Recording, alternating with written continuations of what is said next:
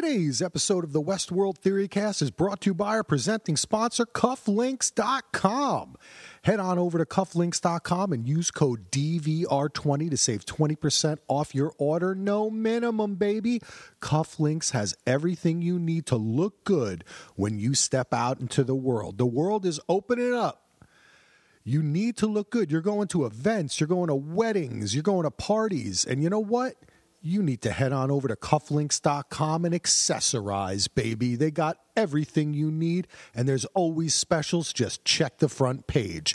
Go on over to Cufflinks.com now. Use code DVR20 and save. Thank you, Cufflinks. Yo-ho-ho.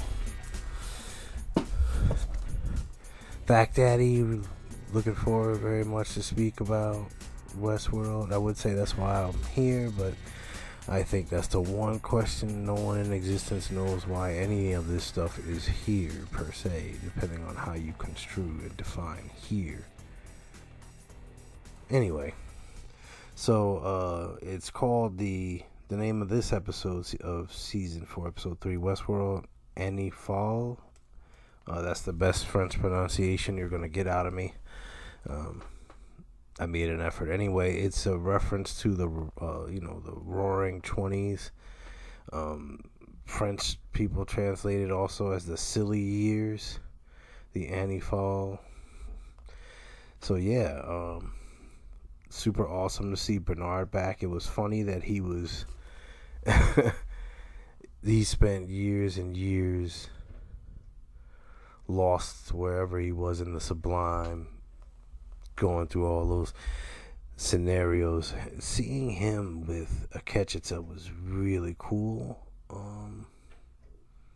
I love Akecheta. I'm a very big fan of that character. I love his episode. The Sublime is pretty intense. And it seems that those who inhabit the Sublime are also creating and inhabiting their own worlds, but they also have all that information, and they're telling him there's not much time to save the world. Like, a lot of the courses of action are going to lead to catastrophic outcomes. And again, it reeks of Rehoboam, and it's weird that they are as Rehoboam was. That's the vibration I'm getting from that whole scenario. But it's crazy that,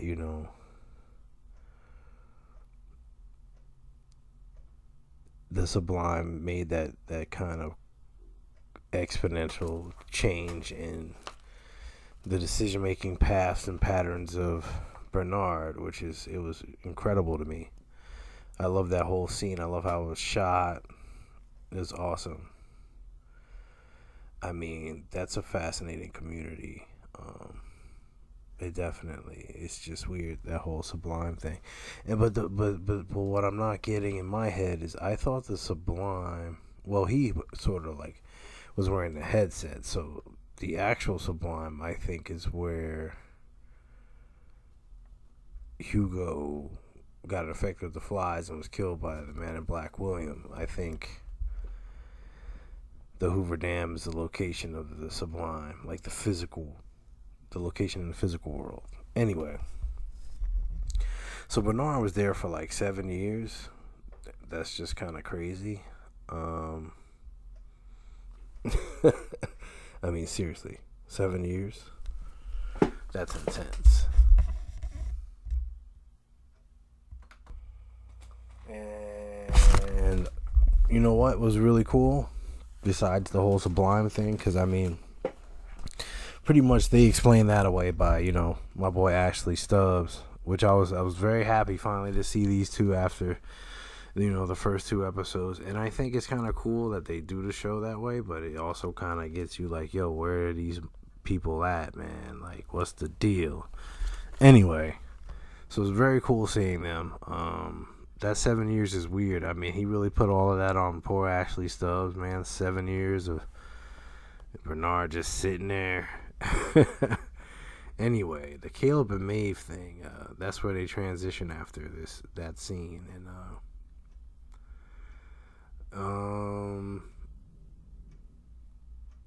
it's weird, like, you know, it's like an infinite. It's like they're in some sort of loop, and you know that whole self-referential meta stuff. Like, you know, when they go to the Butterfly Club, I mean, you know, it's like you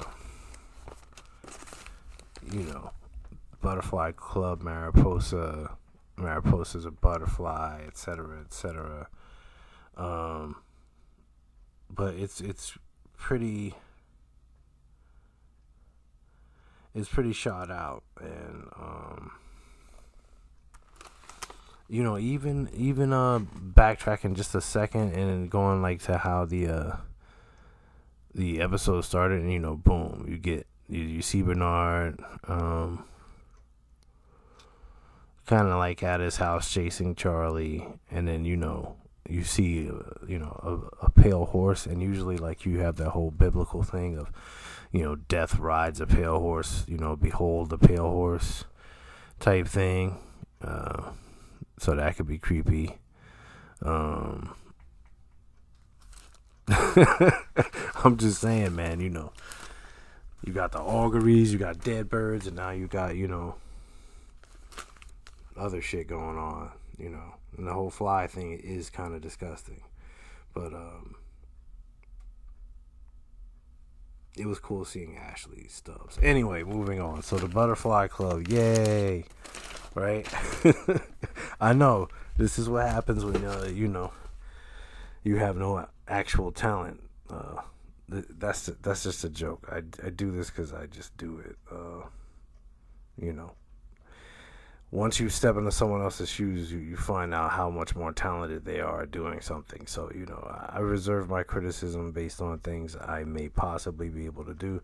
Other than that, everything is sort of pseudo or purely analytical. But I digress because, you know, that's my tendency. But anyway, so these two fools end up at this road end diner, and, you know, this whole situation plays out, and it's just awesome because due to certain abilities that Bernard gained when going to the Sublime, now his capacity for almost dead accurate predictions starts to go off the charts.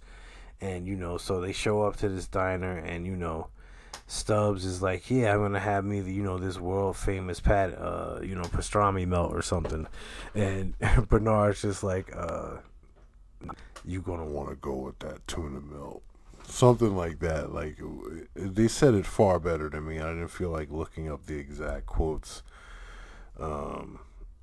Yeah, that shows my level of dedication. I feel like reality is fluid, so, you know, you just kind of, you can figure the shit out, right? Great. I mean, whatever, you get the idea. So, you know, that was pretty cool. But depression thing, the thing that made it funny was, you know, he's like, what are you talking about, man? He's like, yeah, I'm gonna get the pastrami melt. And she's like, nah, we out of that, but we hook you up with this tuna melt. This tuna melt be the bomb. So that was pretty funny. And like, I don't know, he was like, when he said, I'll settle for the tuna, that shit was funny as hell. He was like, I'll settle for the tuna. Like, yo, this shit's weird. And you gotta admit, that would be a pretty weird experience to have. Even for a host, it doesn't matter. You have that kind of awareness or consciousness. It's awkward.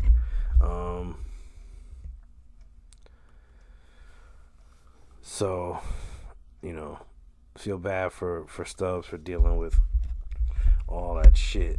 And meanwhile, while he was enjoying the tuna melt, Mr. Seeing All Worlds and All Possibilities was fucking outside killing these dudes. Of course, it's to, you know, basically, you know, he knew they were hosts, and he wanted to get in with that rebel group to get this weapon because he's, you know, on his prediction trying to save the world kick. So it just got weird with him. I mean, especially given his background and the kind of things that he has done as a host. I mean, this show has no like Captain America's. You know, there's no Batman's. Like, there's nobody whose hands is like relatively clean who could sort of be a protagonist. All their hands are fucking dirty shit. dirty hands for real. Like, all of these people have killed somebody or done something fucked up or crazy. Everybody. And I was about to jump ahead, but no. Anyway, so, you know, that was interesting with the whole Tuna Melt / Bernard just stonily and coldly killing motherfuckers and then a weird whip coming through. And, you know, that's all part and parcel with his new ability of prescience, you know, which can veil itself as omniscience. Anyway, I'll settle for the tuna. That's so funny. Anyway, so I think it's pronounced Uwade. I'm still not sure. I haven't actually heard anyone say Caleb Nichols' wife's name in the show once. Again, it's that magical reading the subtitles for you know, some sort of guidance on names. Frankie Nichols is obviously established. So Frankie's noticing shit about this dude because of her training with her dad. Like, basically, this shiesty ass guy murdered some people. He killed basically Carver, and then, like, you know, I don't know if he posed or filled in as Carver, you know, but that whole scene was fucked up, and the whole cat and mouse with them, it was shot really well. I felt uncomfortable. Like, this guy's, you know, murk this man's wife and child, you know, that's fucked up. So that was crazy. And then they bring it back to Maeve and Caleb at this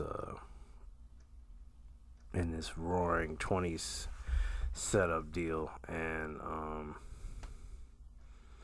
basically, you know, Maeve does her cadaver to get to the underground routine, and, you know, they set up things, and people get, you know, the hosts get killed, and then they go down with the bodies, and then, you know, that's when the shit gets really weird.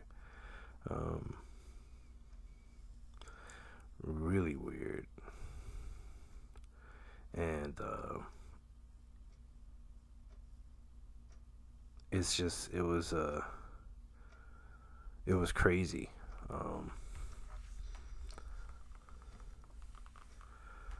And when they're doing it, right, I know I sound spaced out, I'm sorry, I was just reflecting on it in my head. It was a very cool moment when they you know, all the shootout happens, all these people get killed, you know, et cetera, and then, you know, top it off, Maeve says to Caleb, I think we have enough bait for the Undertaker's darling. You know, it's just the way she said it. She said it far better, and that's why she gets paid to do that, and I don't. But it was something along the lines of, I think we have enough bait for the Undertaker's darling. And it's just, it's fucking cool. Like, in the context of this crazy story, like, it works, especially from a visual standpoint. Like, maybe on a literary level, you might have, like, tried to pull that off and just look like a dickhead. But, like, you know, if you do it the way that I'm discussing it, then it, like, really works out well for you. You know what I'm saying? Anyway,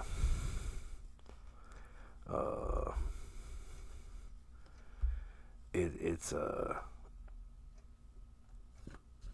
that whole situation with the kid, like, I'm not even going to do this linearly or whatever false construct of organization I try to pretend to present to the world. That's not going to happen. So what is going to happen is, so, right, that asshole's creeping around the house. Eventually, he finds the kid, right, and the kid shoots him in the face with, like, a little water gun or some lame shit. He's ready to buck her down, but then he gets bucked in the fucking head. And it was going to go back to what I was saying about Caleb and his woman. Now that she's experienced what it's like to have to kill somebody and the nerves and the anxiety and stuff, maybe she can have a deeper connection with him and understand why he's trying to teach her kid how to kill people. Like I said, insight file. You know? She read the file. She should know a lot about this man and, you know, what motivates him. Anyway, they had so many, like, little meta things going on in this story. And I don't know if that's, like, a trend. I mean, I guess it's kind of funny who they replaced Maeve and Hector with. The knockoffs, they were, like, really bad, though. And then they said that the Westworld Massacre is part of a game that's within a game. That's severely fucked up. That's a whole... I could go on for days and days and days about that. I mean, it is sort of like The Running Man, but not really or even remotely. I just wanted to make that reference. Something about it evoked The Running Man. I don't know, but that's fucked up. So that massacre happens, all these rich people get killed, and instead of like, it's so sad, they're like, yo, let's make a game out of it, pretend to, you know, act out the massacre and all of that shit. So that's just severely fucked up on a level of fucked up that I don't even know if I necessarily want to digest, at least right now. Definitely will at some point. And then, you know, when they finally get lower and they get into the room where you see the prototypes, that's what I call the insect dudes, who basically look like white versions of all of us, stripped of all our skin, but it's just all the muscle and shit, but except it's white. When the prototype dudes are messing with the parasitic creatures, and then you see, like, you know, they're doing shit with sound and they're infecting the flies, like, that's all kind of really fucking bizarre. Of course it's sci-fi, but it's fucked up. It's a little disturbing. At least, you know, from my point of view. I think that's kind of crazy. I mean, I'm not comfortable with the flies flying into people's faces and shit. And how they shot some of that stuff was pretty awesome. Like the digital meeting the actually existing. And of course, you know, because I didn't discuss it in order, what made everything weird with the kid was that, you know, at some point you see them finding out all this stuff and then seeing this test subject group being controlled by these droning sounds and Maeve trying to override it and these people fucking killing themselves. So visually it's kind of disturbing. Like, you drone kill themselves, you know. It's like, it's really crazy actually. Like, I'm like, yo, they going, you know, full throttle sci-fi. Like, that's fucked up. And then his daughter appeared to be in the next group, and, you know, all the frantic running and you know, all the stuff, and you realize, you know, this man should not be on this mission. He should take his bitch ass home and just protect his family. He don't need to be, because he was spazzing out, and it turned out that she was a host. Like, I thought it was weird. I'm like, how did she get there that quick?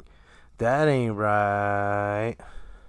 That's a setup. Uh-oh, he in trouble. And then, you know, sadly, she blasted Caleb with the fly. She yoked him up and blasted him and said it was part of Hale's plan for his ass, that Hale needs him or wants him for something. But, you know, I think it's just to find the Sublime, or I don't even know at this point. Hale doesn't even care about the Sublime. So, destroy humanity. I don't know what use he would be in destroying humanity. Because this whole fly operation is crazy.